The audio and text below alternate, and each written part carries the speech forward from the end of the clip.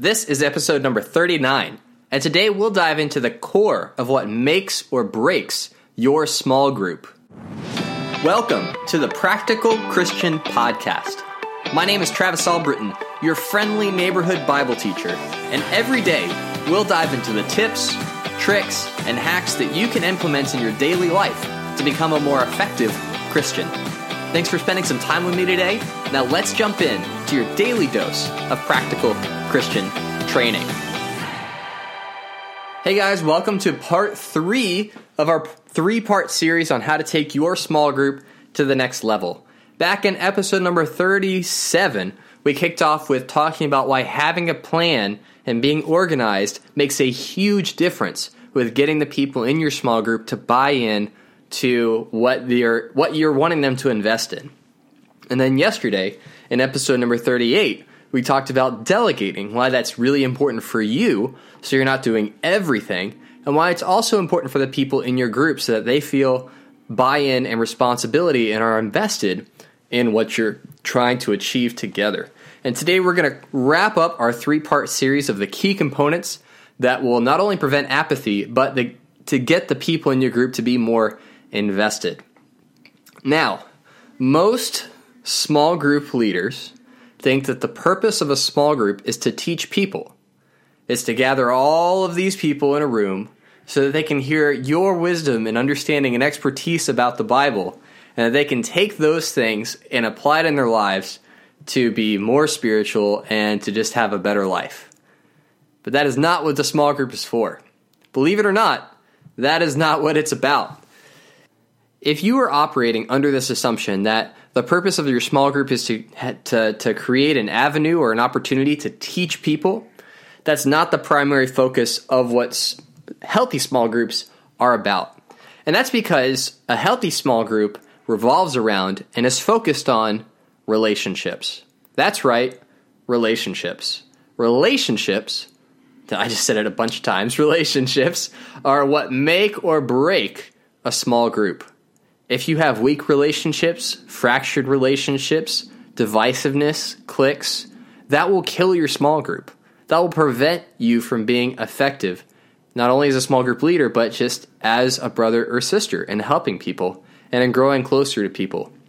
Small groups are if you think about your church and the global body of believers as being like this giant kingdom, this nation, this spiritual nation that we're a part of, your small group is like a little tribe, an outpost in our spiritual world. And so you want the relationships in that small group to be airtight. You want the people in that group to be best friends with each other.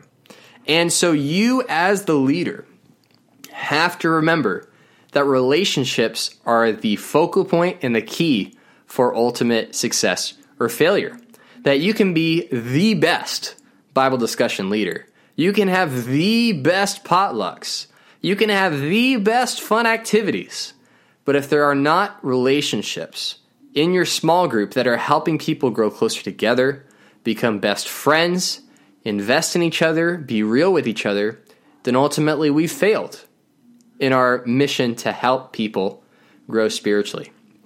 So I want to share some really easy things, practical things that you can do to build relationships in your small group. All right, these are really easy practicals that go a long way.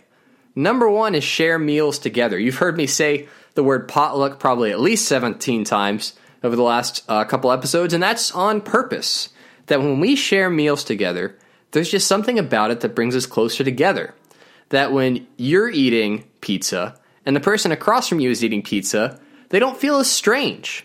Even if you've never talked to them before, even if you don't know their name, just the fact that you're eating the same food makes them feel less like a stranger. And there's something about that. There's something about eating together that draws us closer together. And so just by planning group meals and eating meals together will strengthen relationships. The second really easy thing that you can do as a small group leader is make time for casual conversations. Plan fellowship time. So if your small group starts at 7 p.m., don't start the discussion until 7:30. All right, it still starts at 7. You still want people to be there at 7, but you've planned that 30 minutes as time for people to connect, to talk about how their week is going, to get deep with each other, talk about whatever's going on in their life. You want to create that time. You want to set that time aside as sacred time, that this is important. It's not just to make the group long, the time that you're together longer. It's not just to take up time. There is purpose in having those fellowship, casual conversations. And it's because the more that you talk to someone, the more you're able to share with someone, the closer you'll feel to them. And that will help strengthen those relationships in your small group. And then the third thing that really goes a long way, but is really easy to implement, is that you want to be the first line of defense for the people in your small group. Now, what do I mean by this, by first line of defense? That means when someone has a need, it is your small group that meets that need. If someone is moving and they need help moving, your small group is who shows up to pack the truck. If someone is sick and they need help with, feeding themselves and preparing meals, it is your small group that prepares those meals. If somebody needs a ride to the airport, it is someone in your small group that gives them a ride to the airport. You see where I'm going with this?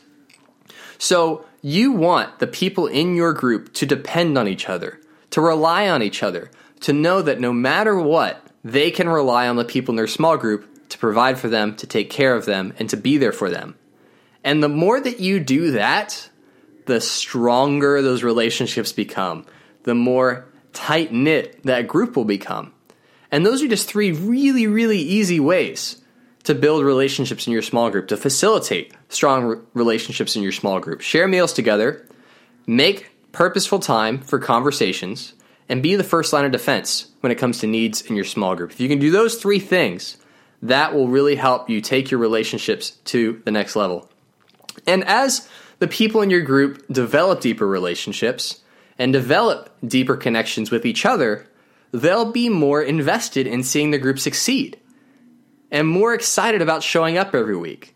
Because everyone loves spending time with their friends. Everyone loves spending time with the people they care about. And so as people get closer and closer together, deeper and more connected, they're going to be more invested in seeing the group succeed. They're going to see it as a personal responsibility they have to their friends to show up and to serve and to give. So that is part 3 of our 3-part series on how to take your small group to the next level. I hope that it's been really helpful and insightful for you. If you like what you heard, subscribe to get more daily practical tips just like this one.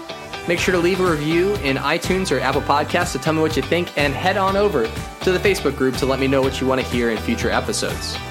Every day is an opportunity to grow closer to God and make a positive impact on the people around you.